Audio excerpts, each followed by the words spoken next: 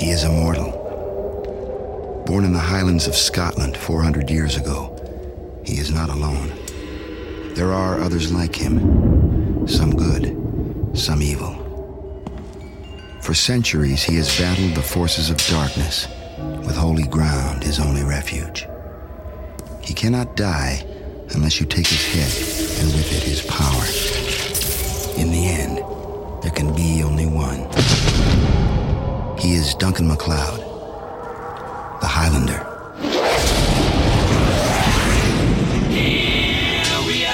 And welcome into Let's Watch Highlander. This is Let's Watch Highlander Season 3, Episode 13, Blind Faith. And with you to talk about this episode, as we are every week, I'm your host, Travis, a.k.a. TV's Travis, and my co-host is Audie. And Audie, how are you this week? Doing all right. Had another night of the kid waking up at like 5:30 in the morning. It's like, no, it's time. It's still time to sleep. Why are you not sleeping? I have been trying to make a concerted effort to get out of bed a little bit earlier in the morning, just to, take the dog out for a walk, start my coffee a little bit earlier, get a shower, and then go into my office and work. And inevitably, I will wake up half an hour before I want to be awake and look at the clock, and I'm just like, no, it's not time yet. And then I sleep past when I want to get up. So yeah, I've got to find the balance point. I remember days of waking up like minutes before my alarm goes off. I'm like, you stupid brain, what are you doing? That is... Now my boys don't let that happen at all. No, pets or kids will make sure that you get up whenever they feel like it. Mm-hmm. I'm just lucky Bella is not one that's like 6 a.m. I got to go outside. She'll just lay there. Nice. She's great about that. So we had a pretty decent episode this week, I think. Yeah, this was a good one. There's some things to chew on this one that I think are pretty intriguing. So I like that. But before we dive into the episode too much, we got to listen to our Watcher Chronicle for this week. So here's that. All right. February 13th, 1995. I sometimes forget how well these immortals can keep their secrets from the general public. I mean, as watchers, we all know about it and talk openly about them like it's a universal understanding. But for the average person out there, they have no idea. And then one of them goes and comes back to life in public. John Kieran was hit by a car and rushed to the ER, where he was pronounced dead. Then he came walking out, fresh as a daisy. The gall of this guy. And he's been running an ashram in the city. That can't be a coincidence. Now I'm hearing that his name used to be Cage, and he's not a good person. Starting to sound like this whole thing was some kind of long con, maybe? Dawson has not had anything nice to say about Cage, and I saw MacLeod here earlier. He didn't look too happy either. Things could get interesting around here soon. It is a rainy night as a group of people are leaving what looks like a kind of a government building or some building downtown. One of them happens to be he looks like he's sort of leading everything. He's handing out packages to what appear to be homeless people, just sort of, God bless you, do you have somewhere to stay tonight, that kind of stuff. And as they're rounding up to head home, somebody comes up to him and his one of his assistants, who's kind of holding an umbrella over him, gets very standoffish. He kind of calms him down. It seems like he's a very passive person. And then we see a car come skidding around a corner and out of control, and he pushes a pedestrian out of the way and gets hit by the car. And then we cut to Dr. Lindsay's ER, and he's being rushed in there, and it doesn't look good. Nope. And we find out that he's he's a religious leader of some kind. He doesn't make it. He dies on the table in the ER. Dr. Lindsay calls it. She goes out to talk to his followers, one of them being the guy that got pushed out of the way, and tells them, I'm sorry, he didn't make it. And that guy is like, no, John Kieran can't die. And then, lo and behold, there he is, walking down the hospital hallway like nothing happened. Much to the amazement of Dr. Lindsay and the delight of all of his followers. Mm-hmm. So Anne goes to see Duncan because she's confused, she's flustered. She knows the man was dead, but she can't wrap her head around what happened. Duncan, however, he might have an idea of what went down. So he and Richie go to the ashram where this man spends his time and try, to see him for themselves. And Duncan tells Richie, and I kind of like this, Duncan tells Richie that, look, he violated some of the rules. Like, you don't come back to life in view of the public. And Richie's like, well, what was he supposed to do? Well, you wait until there's nobody around you to slip out the back door. Like, you don't let it be known that you're immortal. So as they get to the ashram, we see the man, who we know as Matthew now, in a confrontation with an investigative reporter. The reporter thinks that Kieran is a fraud and wants to know more about him. So Duncan and Richie go inside, and lo and behold, Kieran is there, and Duncan knows him. Because he isn't immortal. But Duncan knows him as somebody named Cage, and he's not pleased to see him. And then we get a flashback. So Mac continues to not trust Cage. He's pretty sure he's running some kind of a con. He knows he's in it for some sort of money, right? Given their past, it's understandable. Cage, or Kieran, insists he's turned over a new leaf. He's trying to do good things. Mac is ready to fight him right there. He's ready to drag him off of holy ground and fight him right there. That's how pissed off Duncan is at this point. But Kieran tries to tell him, like, look, I didn't intend for this to happen. I'm not trying to do, I'm trying to do good things. I can't leave. These people need me, kind of stuff. And Duncan's just, he's not buying it. He's being aggressive. Matthew steps in, and is kind of almost like almost like a guard dog in a way. So Duncan leaves, and then we get a scene where Richie's talking to Joe at the bar, telling him, look, I looked this guy up. He seems to be doing good stuff. Joe doesn't believe it either. Right. Joe's like, I got hundreds of pages on this guy. He's just a low life. He's a con man. He cheats people out of money. He kills people, all this sort of stuff. Anne's looking up stuff on this guy. He doesn't have any medical history, which is throwing up red flags for her. Where have we seen that before? Right. She's sort of poking at Duncan, but she wants more information, and Duncan is still just deflecting constantly. Meanwhile, you've got Kieran, who is trying to keep Matthew under control. You've got the reporter who's following Duncan now because he feels that Duncan knows something about Kieran. And then he does probably the dumbest thing that a reporter could do. Yeah. Which is break into the dojo to look for information. Yeah. That reporter. Ugh. Then he gets shot. So the reporter is shot. Duncan is convinced that it was Cage. Yep. He knows that Cage did it, and he's got his sword, and he's going to go confront him about it. So he calls Cage, tells him to meet him somewhere. They meet. They hash it out. What we find out is that the last time they met, Cage went back to finish things off and saw what happened to the children, which we'll talk about in the flashback, and it breaks him. He breaks down, and he turns over a new leaf. That's what he keeps telling Duncan. He keeps telling him that over and over. Duncan, however, isn't listening. We have very angry Duncan in this episode. But Kieran is at a point now, or Cage, whatever you want to call him, he's at a point now where he just accepts whatever fate befalls him and does not resist Duncan. Pretty much gives himself up. And, of course, Duncan being Duncan can't kill him. Yeah. He just can't do it because he now is starting because to Duncan believe. has pulled out his sword. Kieran does not at all. And Duncan's not going to fight an unarmed man. Right. Meanwhile, what we find out, what Kieran realizes what we already know, that Matthew was the one that killed the reporter. So he goes to Duncan to warn him, but Matthew's already there. There's a confrontation. Kieran is trying to talk Matthew down. Matthew's getting more and more confused by what's going on. He calls him a liar because Matthew had overheard the discussion between Cage and Duncan. And he ends up shooting Cage in Duncan's loft. And and then runs out to the police, gun raised, and goes down in a blaze of glory, as he would probably think.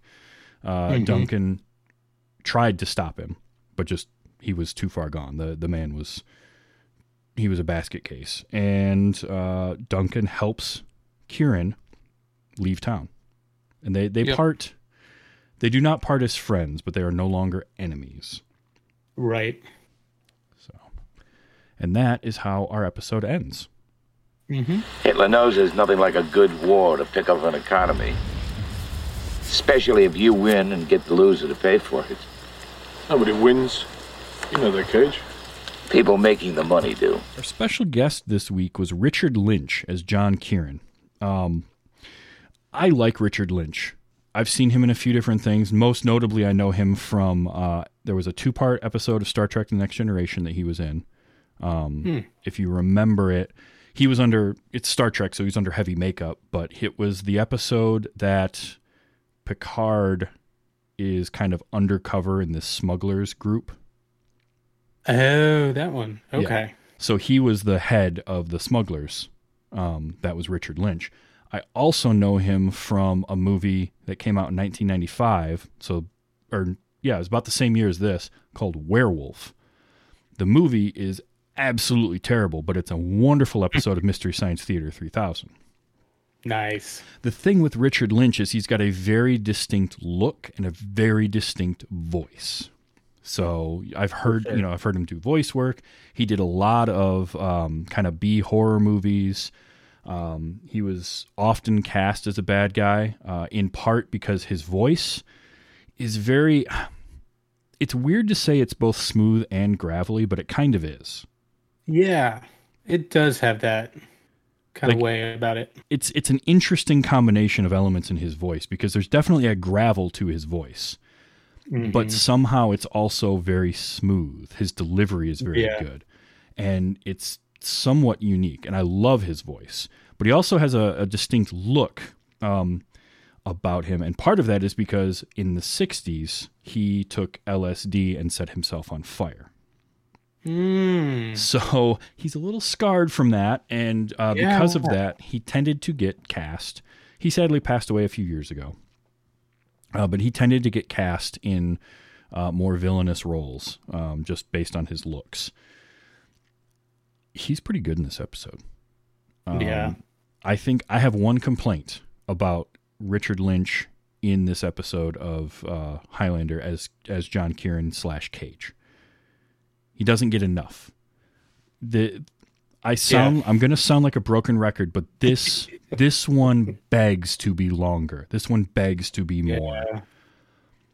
I loved the redemption angle. I thought that was a great, and granted, it's a little tropey to do, but not at the time that this came out. It wasn't nearly as tropey to do that at this point. And he does it so well, because up to now in Highlander, we've really been conditioned that the Immortals are either friends of Duncan's or they're bad guys. Right. And so, just the way everything plays out, you're just waiting for that moment. You're waiting for that turn, that reveal that no, it is all a con. He is actually, doing this thing. And it's not. It never is. And it's so well done, because he plays Kieran exactly the same from the opening scene until the end of the episode. But Cage was such a different character. Yes. And so because of that, it works. Because we see in 3 flashbacks over 2 time periods this character of Cage and who he is. And then we're seeing this Kieran character who never breaks. So you're anticipating that. You're anticipating the moment he flips, and it doesn't happen, but he plays, and his sincerity is believable. So I really, really dug that. Yeah. And I kind of wish they had, I kind of wish we had seen less of him being super evil as much as he was, and have something where we get more of him turning around, redeeming himself. Or maybe Joe actually calls the Watcher a sign to him. Is like, no, dude, he's changed. Mm-hmm. You know, something like that. Yeah, and there again is where if you spread this out a little bit more and give it more time to develop, because that's really the only complaint is that they had to compress this arc for this character into one episode. Mm-hmm. And so essentially what they had to do was structure it the way that they did. Everything in the past, he's evil. Present time, he's good. We're just going to, you're just going to have to believe us that he made this change, because he really makes the change over the course of about 20 years or so, 20, 30 years between the Cambodia stuff and present day. Right. Which for this show is mid-90s. So, yeah, I would have liked some more of that change, that alteration. Maybe the flashbacks only take place in Cambodia, or the short one. You have a short one before that. Because I did like how they were like, no, this guy's bad. He's still bad. Now he's changing. But they didn't give us enough of that kind of moment where he changed and sort of that journey, which is where if you spread this out over even a 2-part episode, or this could be one of those kind of 90-minute things that you would see on TV sometimes. Sure. I would have liked that. It was such a cool idea to have this redemption arc for this character, and you have this great presence that is Richard Lynch, who again, as we've talked about a lot, elevates the material that he's given. Mm-hmm. Because of the sincerity in his performance as Kieran, and how just cynical and cold he is as Cage, especially the first part of the flashbacks when they're in Spain during the Spanish Civil War. Mm-hmm. He's just cold. He's unfeeling. He's uncaring. He's just in it for money.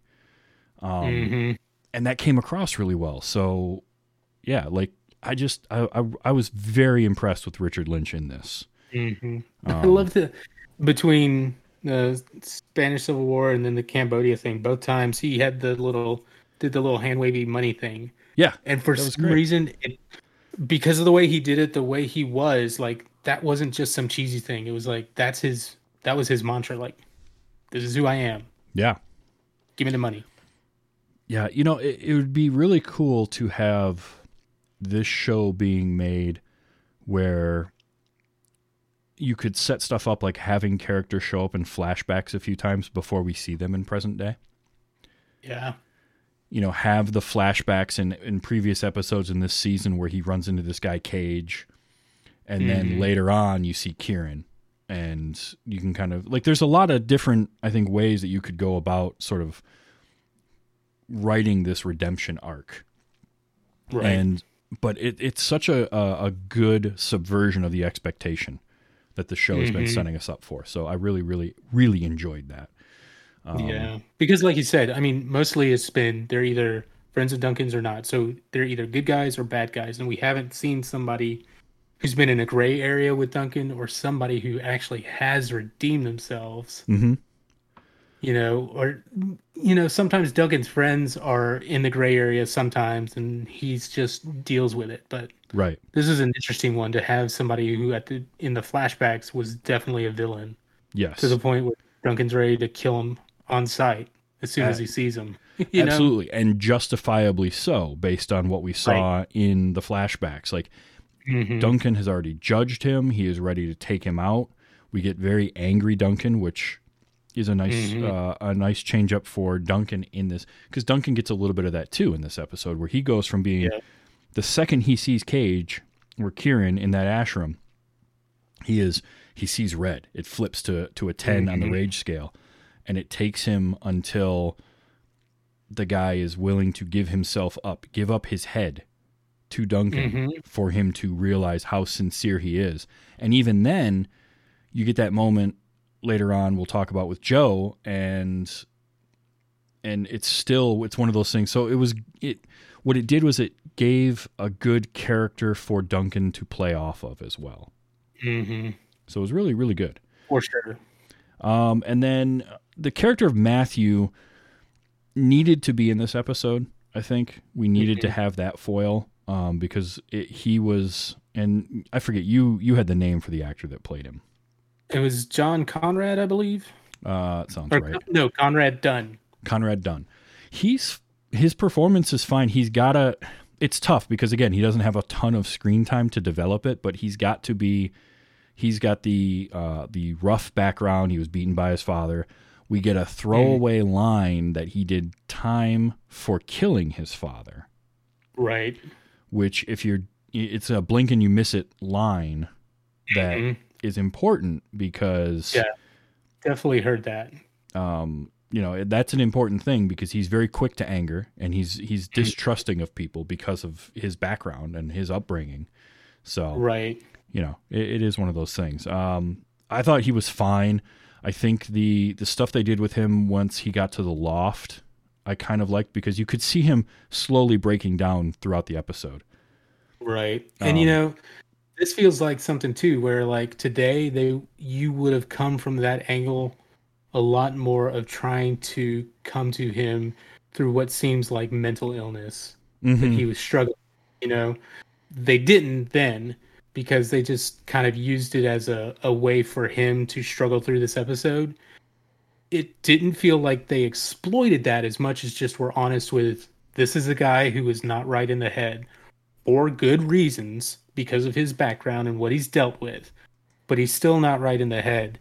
And everybody tries to help him, and especially with Duncan trying to talk him down at the end. Like, and I would say it's less of a mental illness angle or thing, and more of just the trauma that he went through in his younger life, and he needs John Kieran. He needs whatever he's getting from this ashram and from this faith, and he will do anything to protect that for himself.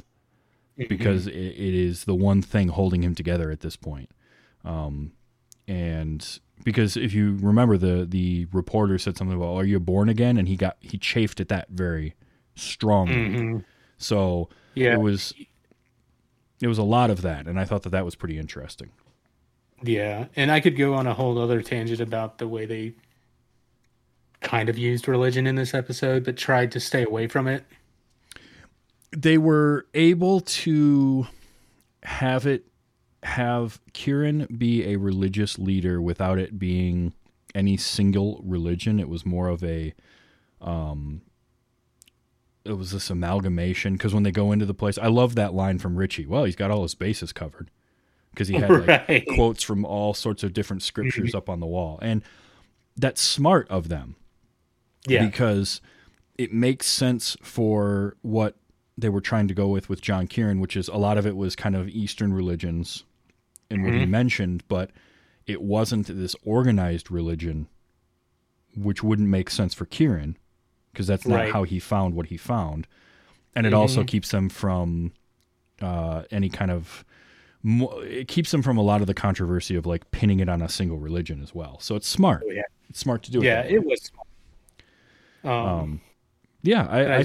I thought both of them were pretty good, but Richard Lynch just kills it in this episode. For sure. I like to win. I like to be on the side that wins. It pays a hell of a lot better. It's about money to you? Don't you get it, McLeod? It's always about money. So flashbacks in this episode, we have 3 of them covering 2 time periods, which is a little different for us. Typically, episodes have a single flashback, or a single, I should say a single time period. But we actually got 2 of them. I will say this. These flashbacks didn't look overly cheap. No. The stuff in Cambodia, a little bit, but they were able to kind of, you could get it. Like, the mismatching uniforms was the thing that threw me in that. When I saw, like, Duncan's clearly wearing a different uniform, even though it's supposed to be U.S. military, from whatever Cage was wearing, and his hat didn't match, like that kind of stuff. Sure. But I really liked the look and feel of everything in the Spanish Civil War. Right down to the pyro they used for the bridge exploding was quite a bit. So I liked that. The way that... Go ahead.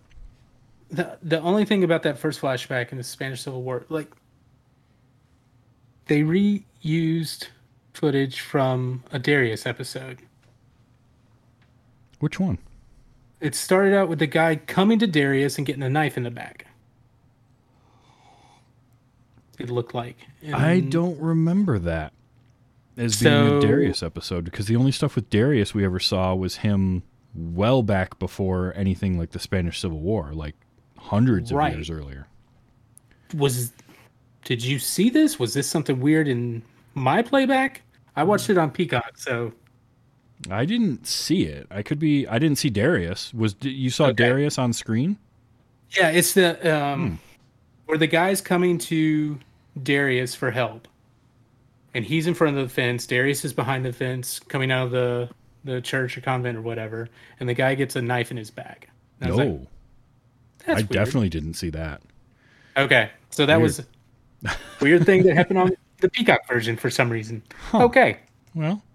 So other than that. But yeah, I liked the look and feel of the stuff with the Spanish Civil War. It was interesting to have a kid from Philadelphia being part of the Spanish Civil War. But I guess maybe he was just there, and it's an easier way to cast it. Right. Which is fine. But like the interplay between, because we don't know how Duncan and Cage met. They were just both there. And they seem to, at that point, this has to have been the first time they've met, because at that point Duncan is not friends with him, but he's friendly. They're not antagonistic towards each other. But I kind of mentioned it in the special guest portion. Richard Lynch is very just like cynical and cold. Right. And Duncan's a little bit more idealistic, but while still being pragmatic. Like Duncan believes in what these guys are doing, but he's really just there to be a journalist. And Lynch kind of is tipping his hand that he's not really there to be a journalist. I did like his line about war and profiteering from it and all that. That was well delivered and pretty interesting. Yeah, and a good little little thing to show us what's to come. A little preview of who he is and what he is. And it's just interesting. Anytime we're dealing with war and seeing where Duncan is in this particular, event in history and how he views war, because of the way he's lived in the war he's seen and been involved with. Like some of them he's like, this is terrible. Everybody's being stupid. We shouldn't do this at all. And then there's like this one where he's like, okay, I see the side these soldiers that they're, embedded with, or he sees their side. So he's writing about it, trying to be helpful where he can. So it's always interesting when they handle it this delicately, and, to have that Duncan contrast with Cage, who we have no idea about. But he kind of telegraphs where he's going. He does. And then it's the first or second flashback when they're riding. It's the second one when they're riding in the truck, and then the truck stops in the middle of the night. The way that scene plays out is great, because you've got Duncan is a little bit confused. All the other guys are very confused. He sees Cage, and as Cage is walking past him, again, just unfeeling coldly, he says, "This is cheaper than feeding them. I'll come back for you later." Right. Like, that's such a just like brush off line from him.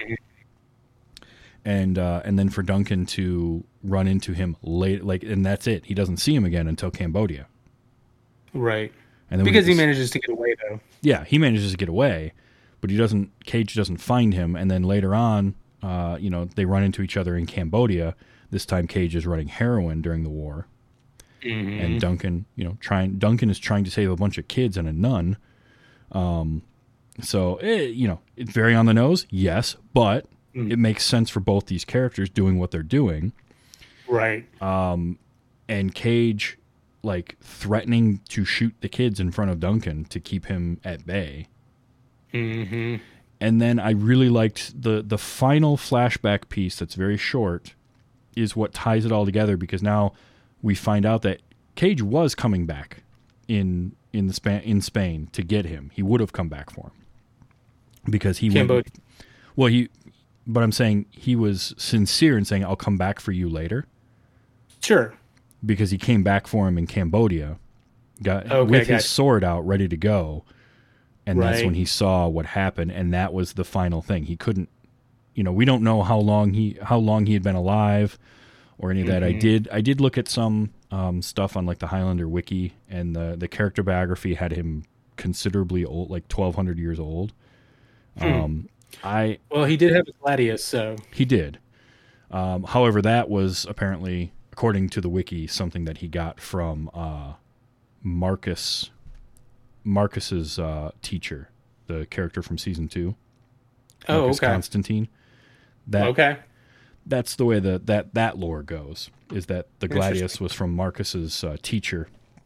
But I think if we dive into that, my only complaint there is for him to be around for 1,200 years and then suddenly in the last 20 years of his life deciding to be good feels a little rough. But a little rushed. They could have shown a little bit more if they, if he had that span of history and they really played with that span of history. They also needed to play with his turn, more, a little bit more. But which again, just more of this character and this arc and this redemption that he went through. And maybe another thing too is to see more of that happening with other immortals, because when you're alive for that long, you're going to go through a lot of different stuff. And that'll be something that comes up later on in the series that I'm really looking forward to. Or, again, like I said earlier, his watcher is the one who's seen all this, and have his watcher be the one that comes to them, like Joe calls him up or something. It's like, you guys don't understand. He has changed. And they're all like, are you kidding me? Duncan especially is like, are you kidding me? And then goes and confronts him. Yeah, that would have been pretty cool. I would have liked that. But overall, the flashbacks did what they were supposed to do in this, which is give us more character. And they allowed us to have the other side. They allowed us to meet the character of Cage that Duncan knew. Right. While everything set present day was all with this basically other person is who Kieran was. And so I did like that quite a bit. And again, good looking. I thought the costuming for the Spanish Civil War era stuff was pretty good. That looked nice. And then it's funny. pyro. When we came to the Spanish Civil War and they were doing that bridge, I was like, is that bridge accurate? And then it's like, wait, this Spanish Civil War was in 1937. Okay. Works for me. Sure. Good enough. That's how badly I am with my world history, but still, it's just like, that's not that long ago. Okay. Yeah. I'm good. But yeah, good flashback work. Well, if you're not, then who is? You know what he was. Who better than you to judge him? One immortal playing God is enough. So we have Richie and Anne and Joe in this episode. All three of them. And all three get a little bit of screen time, and they all get to do what they do. What I liked about it was these are actors that know their characters, and the character for this episode is written well, so that it's all fitting. You get Richie is there to kind of be a dissenting voice and a voice of reason as far as who Kieran is. Like, hey, I looked this guy up. I went back there and talked to people. He seems to be doing good things. That fits with Richie. Richie is he's young. He questions a lot of things. He wants to find out for himself. I like that. And they didn't have to overplay him. We didn't need a ton of Richie because it didn't serve this story, but we got what we needed from him. Right. Anne is still on her quest to figure out what the hell is going on. And Duncan, for some reason, is still not telling her. Still not telling her. But, a perfect way to work her into an episode, because this guy's going to the ER. It happens to be her ER. And then the whole thing with like, hey, you know what? He doesn't have any medical records. Kind of like you. And Duncan just sort of, Like, she knows, at this point, Anne knows Duncan is hiding stuff from her, and she wants so desperately to find out, but she knows she can't push too hard. Right. So she keeps finding the line and getting right up to it. The funny thing, too, is this being a show of its time, somebody not having any medical records isn't entirely crazy for the mid 90s. That's true. Like, you could easily write it off as, what they probably did, and what Anne's probably doing or thinking, to write it off as he's involved with the government somehow and this is a new identity or something. Oh yeah. These days, there's no way you could get away with that. I mean, and we've talked about that before, of how this show and this concept would be different now. Yes. But like, it's just interesting the way they keep playing with that little thing and dangling. Yeah, I like that. It's intriguing to have a side character that's in the medical field. I mean, the only other thing you could have is somebody who is in law enforcement or with the government, but we've sort of seen them try that, and it doesn't quite stick. So they haven't really explored it any further. But I think because I think the reason that a medical professional can work longer term than, say, somebody in law enforcement is, at some point, the person that's in law enforcement is going to find out. If they are at all competent, they are going to find out, and it's going to be harder for Duncan to keep that person at bay without just straight up having to leave town. Whereas with the medical person, you can get around that. There's some ways to get there's a lot of, there aren't the legal hoops that he would have to jump through. Right. For that. I'd also say that the Watchers are the law enforcement replacement. That's true. That is a good point. And because of who they are, you can get away with a lot more with their characters and stuff. So that is a really good observation. Speaking of Watchers, Joe has his couple of scenes, and what I liked about them is you've got the first one, Joe just ain't buying it at all. And the second time around, he's still not. But by the end with Duncan. Yeah, even with Duncan, but at least by the end of it, Joe is now like, he's not 100% anymore. But he's so steadfast and like, this guy's evil. This guy's bad. You know that better than anybody. And it takes Duncan being like, I'm not going to. We don't need two immortals trying to play God. Oh my gosh, I love that line. One immortal playing God is enough. Yeah. It's like, oh, okay. Oh, that was written well. And right after Joe tells him, well, if you're not going to judge him, who is? Right. And it's like, oh, it's that exchange between those two was so good. Because it's Joe showing, well, I'm just a watcher. It is. So, it is. Immortal, and it's a great immortal thing. Is like, that's not how I work, Joe. Yeah, exactly. It's endemic of their relationship, of their friendship. So I really, really like it. It's just good work all around. Again, Jim Burns, if I have a complaint, it's just I want Jim Burns and Stan Kirsch on screen more. But with the way that this show, with this episode in particular, we got enough of them without it being too much that it bogged down other parts of the episode. Yeah. And there was one little line Richie had it as they're walking in to see who this is before they know it's Kieran Cage.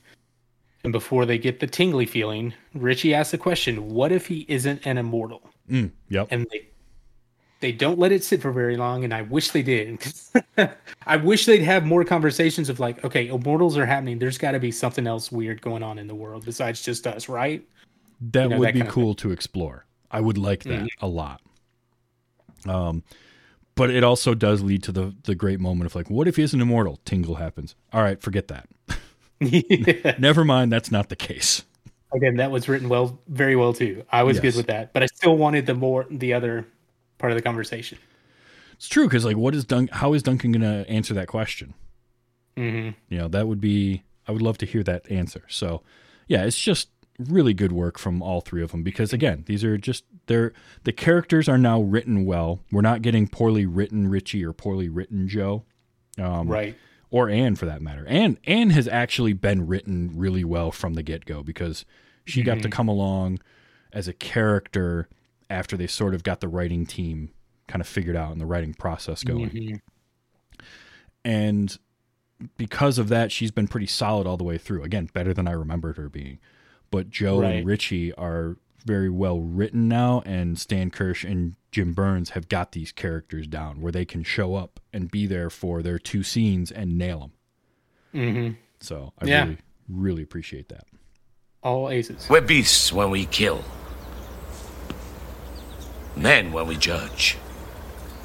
God when we forgive. So once again, no final fight per se. No sword fight anyway. No quickening in this episode. No actual sword fight at all. Like, we see swords a couple of times, but nobody is actually fighting against one another. And again, it's because the way that they set up and then subverted the expectations with this episode, which, viewing it through a lens of today, can feel trite because we've seen this happen with shows, with other shows. But sure, through the lens of 1995, this was not, I wouldn't call this groundbreaking, but it was far less common to have an episode do this, especially in a syndicated show where formula is the key. So I really appreciated that. The final fight itself, the closest thing you could come to for that is the confrontation with them in that back alley, right? Between Kieran and Duncan, and it's all done through words, and it's really effective. Because it's the emotional crux of the episode. It's when we find out that Cage did go back to kill Duncan in Cambodia, right? And he broke down, and it's Duncan realizing that he's sincere. And all of when that. He's standing there like, fine, do whatever you have to. I know what I've done, and I know who I am now. Yep. Yeah. Duncan's like, he's going for the swing. He's like, I see it now. Yeah. He doesn't take the head. Yeah. It's really, really well done. It's well acted. Which makes me love when he shows up in Duncan's loft with Matthew there. Like, Matthew's there. Duncan, being Duncan, just, he's not afraid of Matthew at all. Because who he is, he's immortal. He knows Matthew doesn't know what's going on. And then when Kieran shows up, and he's like, oh, I gotta find Matthew, and Duncan's like, he's here. That one little spot where they're talking to each other as equals, and just, it's one of those things where this is what the show is about, about these people who have been around for way too long and how they treat each other and the world around them. And this is where Duncan has an equal, and he's like, we've got to solve this problem together. There's the problem. I'm with you, whatever we need to do. Absolutely. You're 100% right. Ace said it earlier in the chat. This episode is more of what the show needed. And I'm 100% behind that. The character study, that moment right there that you're talking about, the moment in the alley when you kind of can read Duncan's body language enough to see the realization that he's having.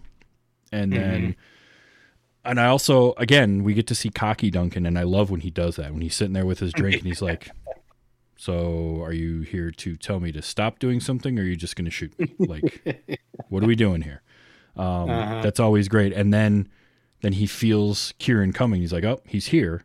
And yeah, it's that moment is so good with them where he's like, no, Matthew's already here. Let's handle this. I loved it. I really did. It speaks volumes of how well both of them acted in that particular part of the episode. And then when Duncan's trying to talk Matthew down, just beside the back door. Yeah. It's just like, Duncan is doing everything he can, saying everything he can to keep Matthew from escalating, to keep him from blowing off. And we even get a shot of Matthew taking a couple shots, not at Duncan, but just to shoot, because he's just, he's got that rage just pin up and he's got to let it out somehow. Yep. And he's just like, I killed somebody just now. I'm not going back to prison. Right. He never really says that, but we get that attitude from him. And again, it's one we've seen a lot before, but it's very interesting to see it here where he's talking to Duncan. Duncan's like, we can help you. You need help. We can help you. And Matthews just doesn't want the help. No, he's too far gone at that point. That is where the title Blind Faith really comes in. He was such blind. He had such a blind faith for Kieran, and now that has been taken away from him, and he can't come back. He's been gone before. He came back from the edge. He's too far gone now. And it's a sad ending for that character because he needed help and the help wasn't there.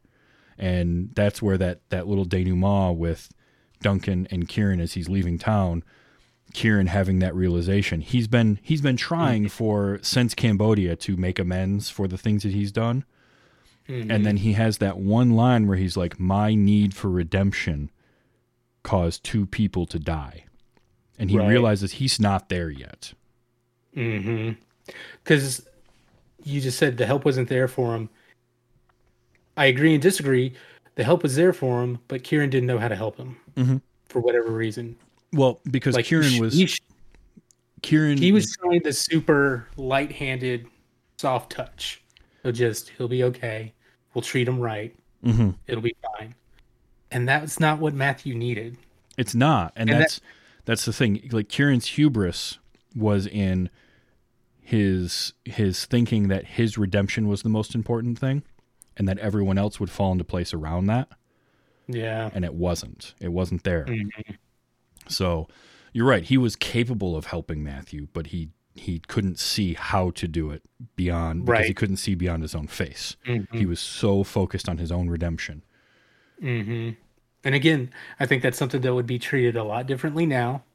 Oh, for sure. If not specifically that he would be different, but that I feel like Duncan or another character would be somebody to tell him, you're not handling him right. Like, you've got to take a different approach, because what you're doing now is not helping. You're only encouraging him to continue to be this way. Yes. And again, I think if you take this and you stretch this out a little bit, you make this story and this redemption arc for Kieran play out over a longer period of time on screen, you can work in those elements, and maybe you end it a little bit differently, because sadly, the way that the episode ends does feel a little cliched. And I like your ending better. I like your, sort of somebody's telling him, hey, no, you're not doing this right. You're not helping him the way that he needs to be helped. And we can go in a little different direction. But it needs more time to let that breathe. So, yeah. And I probably would have written this with Matthew not dying. I would have had him just being taken in somehow. This whole episode feels like something that's written extremely well, but was like a first or second draft and needed like one more draft to get through and really nail it. But that said, this was a really good episode. The way they handled it with what they got. Oh yeah. Oh, definitely. For the time it was made, for the amount of time they had to make it, for the budget that they're working with. Right. It's probably about as good as you're going to get. And again, some of that is because you've got your supporting actors, Jim Burns, Stan Kirsch, Lisa Howard are nailing their supporting roles, and your guest star with Richard Lynch is taking the material he's given and elevating it and making it better. Right. And it makes for a super solid episode that, I almost would want to see like this episode itself as one of the ones I would remake in a newer version of Highlander. And Conrad Dunn too is Matthew. Like he could have been a very cheesy, off his rocker kind of guy. Oh sure, they could have made him cartoonish with because he had a little tick that he was that was slowly building. They could have really overplayed that. They didn't. Right, they did not. They wrote him very well. So like this whole episode really was a good episode. It was about him, but not about immortals fighting each other and having a quickening at the end. Yes. Yeah, it's something that that I want more of. I want more of that side of the life of immortals. It's good stuff. Now, next week, we're starting off an actual stretched out story. Yeah. We are starting the Kahless cycle, as it's known. It's a 3-episode arc. And it starts with episode 14, Song of the Executioner. And, oh boy, this is going to be fun. We're getting into some good stuff here now, because I'm not going to give it away yet, but we've got fun stuff coming in a couple of weeks. If you're familiar with the show, you know what I'm talking about. If you're not, you're going to enjoy it, because, well, I just don't want to give any more away. Right. And that starts next week with episode 14, Song of the Executioner. Now, if you want to be like Ace or Daniora or Kurt and hang out in our chat room while we're recording, you can do that. We record on Tuesday nights, 9 p.m., at twitch.tv/tvstravis. We love having you in the chat. It's always great to see, and you can kind of see how we talk things out in between segments before we record. Mm-hmm. So that's always great. The show goes up on Thursdays, anchor.fm/Let's Watch Highlander, anywhere you get podcasts from there, whether it's Spotify, Google, Apple. If you can leave ratings and reviews on the service that you get the show through, that makes it more discoverable to people who maybe you can't do a kind of a word of mouth or anything like that to. And that's super helpful. We appreciate that so much. If you want to see some fantastic episode art, you need to check out Audie's either Twitter at oddlynormal1 with the one spelled out ONE, or you post those on Instagram too, right? I think when I remember to. It's funny. I've gotten to the point where I will schedule the tweet like when I finish it, like the night before or something. Mm-hmm. But I can't do that with Instagram necessarily. Oh, okay. Easily, anyways. So it's when I remember the day of to slap that on Instagram. Fair enough. This week's was very good, by the way. So definitely check that out. And if you just want to chat about Highlander with either of us, again, oddlynormal1 or at TVstravis. We'll talk Highlander with anybody or, anything. I saw Dune over the weekend. I'll talk with people about Dune if they want to. Same. So lots of good stuff, but that's where you can find us online. Yep. And next week is Song of the Executioner. So, pretty good stuff. And so until next week with episode 14, Song of the Executioner, just remember that there can be only one redemption arc for this one. That we know of.